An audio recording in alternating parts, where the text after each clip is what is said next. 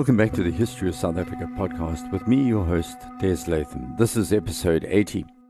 Last episode, we heard how the Xhosa war Dr. Nxele had failed in his attempt at chasing the colonials out of the territory, the Albany region, and now returned to significant events in the northeast of southern Africa, a place called Zululand.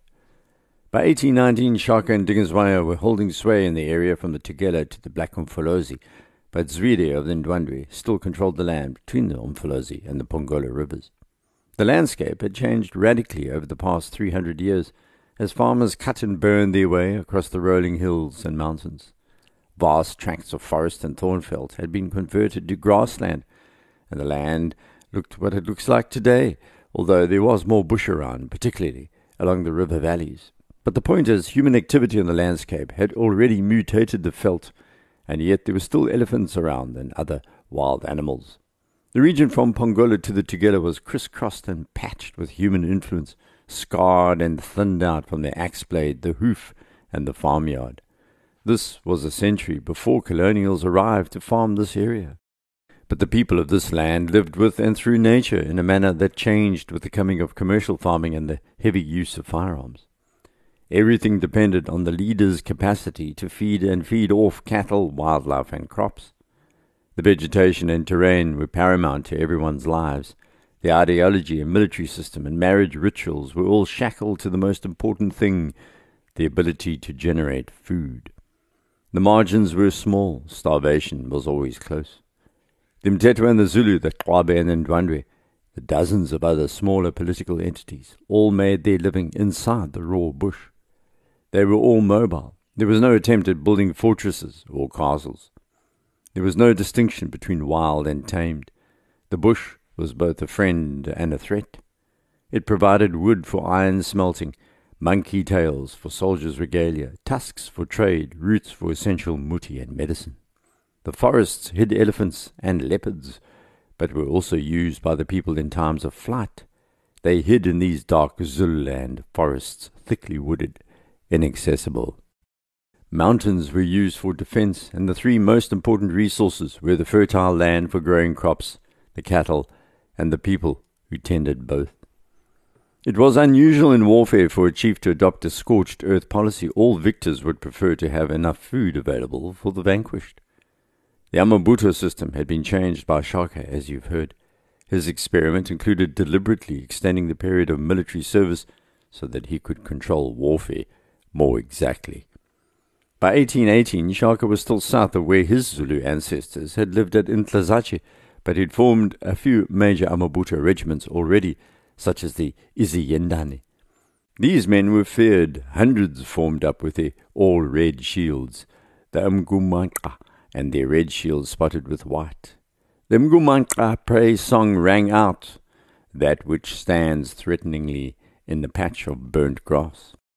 Shaka's next major battle was against Zwides and Ndwandwe, after he'd subdued the Xwabe, and by 1819 he'd formed up 4 more units, including the Hlangezwa, the Zibolela, the Nkobolodno, and the Imkangala. These would remain at the core of his army throughout his reign. Within these Amabutho there was a pecking order, an interrelated tight Zulu nucleus, with a ring of semi-independent chiefs around the center, chiefs such as Nqeto. Zwides and Ndwandwe were encroaching on Shaka's territory again in late 1818 or early 1819. We don't have the year, as the Zulu are rather vague about this. In traditional stories that have been passed down since then, there are many contradictions. Even Zulu victory in this battle is debated. However, some of the other facts have been corroborated. First, Shaka decided for once that he'd attack the Ndwandwe at night during a full moon. He gathered his warriors around and gave them instructions. The warrior, Kumfia Ka Nogandaya, would be involved. I mentioned him a few podcasts back. Shaka said the Ndwandwe would be allowed to advance in the late afternoon. Then in the dark his warriors would use a phrase, Kisi, as a code. When they confronted the enemy, they would call out Kisi once. Then the reply should be Kisi. If a man does not reply Kisi, stab him. He will not be one of ours, said Shaka. The commander of this force was Kwana Ka Ngelele, but Kumfia was upset. Shaka had arranged his army in what looked like reverse. He'd put the younger men at the back and the old men in front. Shaka explained it was a ruse, that Komfia would then take two Amabuto, the Tlangezwa and the Imihehe, who would provoke a fight at dusk.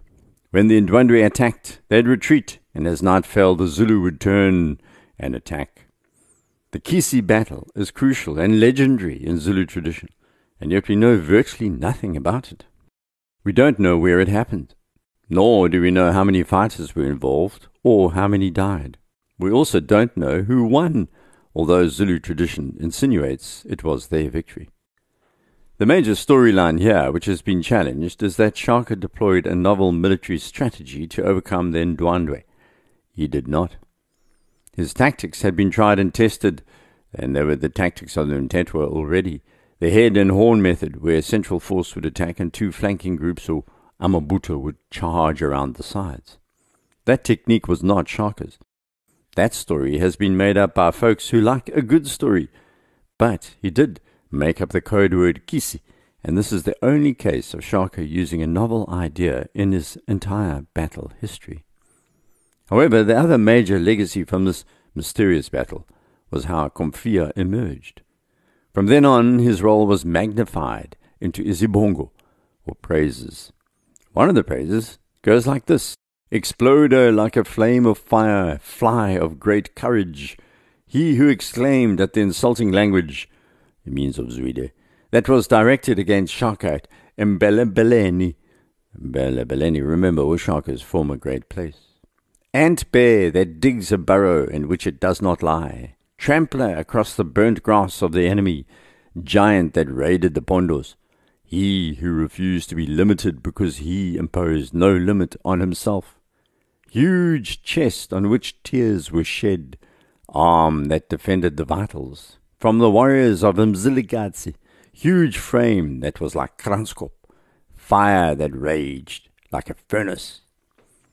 This was the praise poet's words that have rung out across the centuries since then, propelling the memory of Komfia and Shaka into our present. Komfia, after this battle, was renamed as a Zulu. He was actually a Kwabe.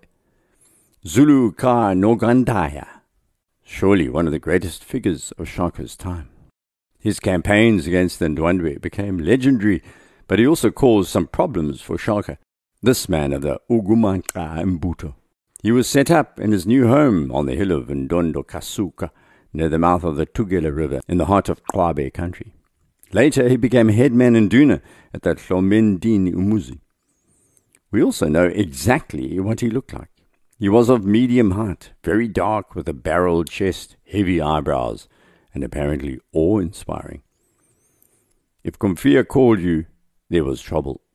Some say he had 80 wives, others that it was more like 45, but either way, he was a prolific womanizer. They called him the rock that killed the hyena, the one who stands in a menacing way where the grass is burnt, and that he always ate alone. There was no one else who had the rank or courage to eat with him.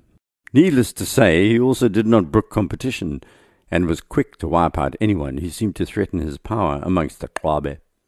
However, there was one man he could never dislodge. Also emerging at this time was Nqeto of the Kwabe, who regarded himself as an equal of Komfia. He was the son of Kondlo, a powerful Nduna during the time of Senzangakona of the Zulu, so he believed he was entitled to special attention. After consulting his elders, Shaka began to treat Nqeto as an important man, and was constantly using Nqeto and Komfia as foils against each other. Shaka liked to divide and rule his top lieutenants, contrary to many who think that he was always a unifier. Shaka also knew the political power of ensuring that possible competitors were always aware of each other and his own superior position above them. He made them compete for his attention. Shaka used Nqeto and Komfia in a complicated political dance in order to ensure that Kwabe remained his vassals. As the Ndwandwe increased raiding, he drew a few Kwabe into his inner circle, particularly Mbokazi Kamombo, who was a descendant of Kwabe chief Kuzwayo. Shaka incorporated Mbokazi into his important council group, and he began to twist the genealogies to give the impression that there were one bloodline. Easier to manage everything after that, I'm sure you understand. The Zulu and the Xwabe began to claim that they had a common ancestor called Malandela, and he was placed, usefully, so far back in history that he had no gravesite nor great place. He was literally a myth that was developed to create cohesion. But the upshot of this grand social thumbsuck was that the upland Zulu and the lowland Xwabe could start calling themselves Ntungwa. They could forge a commonality, an identity that molded them together. The big problem in history is that not everyone goes along with this kind of grand design, and Shaka never managed to totally quash some Xwabe storytelling where these significant people didn't agree with his official lines, so to speak. This has blown up in the faces of Zulu traditional leaders today after the death of King Goodwill Zwelithini, and a major dispute has developed about who exactly is next in line. To this day, there are major contradictions in genealogies and how people of this region remember those genealogies. Perhaps a DNA test or two would solve this myth. In the meantime, court cases abound. Shaka was drawing the Xwabe into his power zone. Some had left to join the Ndwandwe, others the Mthethwa. A few fled south of modern-day Durban. So Shaka's policy was to improve his military capacity, and he began to persuade conquered people to join him against the major enemy, the Ndwandwe. He didn't obliterate people, he co-opted them. Their headmen paid tribute, then they were taught to be good new Zulus. As Dan Wiley points out in his book Myth of Iron, Shaka's technique is still in use. It's a strategy like the current relationship between traditional leaders and the political leaders inside South Africa's parliament of today. It's a parallel system where conflict can develop, and we've seen how this delicate dance can unravel. So Shaka built a famous military settlement on a hill that overlooked where I lived in the 60s and 70s and 80s in a valley called Nkwaleni along the Umhlatuzi River. He built a new umuzi called Gebiklengu close to the Ngoya forests, overlooking the Umhlatuzi Valley to the south. It's an excellent defensive position and also had a great view to the north, but was 60 kilometers southeast of where the Zulu had originated. He eventually wanted to go home, and as you'll hear, he would. The military barracks of Gebiklengu was a rallying point for his regiments, or Xwabe would be summoned there before his early battles. It was also from here that Shaka began to develop rituals that would be used as part of Zulu identity, both military and social. One of these was the role of the Ikanda, the all-male barracks, which was also an establishment and included women who lived with men and their cattle and the landscape upon which it was based. It was the home of the men, their refuge, a central point to gather and chew the fat, soldiers and comrades sitting together, exchanging trusted points of view. Their shield colour had been set, their skins and feathers distinguishing each. They had regimental colours and regimental songs. Then a second major ritual developed involving what has become known as war medicine. The doctrine of war medicine probably needs an entire podcast, as we know how important it was already in the Battle of Grahamstown. And it's much more complex than just calling it voodoo or black magic or the territory of witch doctors. People who use these phrases have no idea what they're talking about, I'm afraid. It's the catch-all of colonialism. Witch doctors aren't actually doctors of witches. They're more like doctors of magic. Traditional doctors built specialities. These Izinyanga were and are a fascinating group of men and women who are artisans of the soul, if you like. Men who killed the enemy in battle would wear Izikro amulets of willow pod, and they would start their lives in the regiment as cadets, or a form of cadet. They would be initiated. They would have to integrate themselves into the agricultural, the sexual, and military mores. Every movement was choreographed. Before full acceptance, the newbies would have to drink milk from the udders of the chiefs or the Nkozi's cows. Then they would have to sleep on the right side of the huts, Ingagwezikulu, near the gate of the cattle enclosure. They had to drink the milk at midday and at sunset. First, the cattle would be driven into the enclosure, each regiment was igodlo in specific spots, the others below. The chief's or the king's milk container, a gourd, would be carried by those called the Inqeku, who would have to whistle loudly. Each of the assembled groups would whistle back. They would shout Zi Jubekile, which means they have been parted or set apart. While the Nkozi's cattle were milked, the cadets would head to the main herd and drink directly from the cows. They would also be given the onerous task of collecting acacia thorns for the isigodlo. The thorns are notoriously long and sharp and sting like mad when they prick the skin. The thorns would be placed around the enclosure. These cadets would collect firewood, they would hoe the fields and carry the amabele sorghum when it was harvested, and thresh that as well. When dances were called, these youngsters would be armed with knobkerries, never spears, and they would be given the lungs of the oxen to eat instead of the choicest morsels. The lead herders would be given the fat of the oxen's heart, cut into small pieces. So the cadets would be trained for 2 or 3 years. Then they were butwat, or formally inducted, into their lifelong regiments. After the 3 years, their induction would take just 1 day, where they had received their regiment's cattle and then head off to their own ikanda and slaughter the cattle there. Then they would build their homestead, and from now on, these men would be allowed to eat meat other than the lungs. These ceremonies became more intricate. Certain muti would be generated for battles focused on cleansing. The march was carefully managed, and the rites were part of their fighting mores, their regimental value chain. The enemy would be fully aware that when they faced these warriors, they had graduated from one of the most difficult military training facilities anywhere. One of the most important chieftainships were the Mkhize and their leader Zitlando Kunzad Shaka, formally supporting him. There are oral stories that he killed his own brother Machukumbele and his whole family. Shaka was often in 2 minds about the Mkhize, and Zitlando in particular. He had good reason to be wary because the Mkhize were causing mayhem along the Tugela River back in 1819.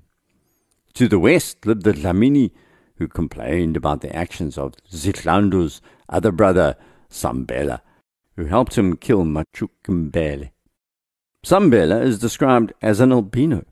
He was quite small, but made up for what were seen as deficiencies by his compatriots by being particularly wild, and he was truly feared as a fighter. There seems to have been something unhinged about Sambela. When he had his first teenage emission, which indicates a boy has turned into a man, we would call this a wet dream, I guess. He headed off with a gang of Mkhize youths and killed and ate 20 goats. Stories abound of this man breaking things, throwing around the pottery, and he was called Uhlanya, ungovernable.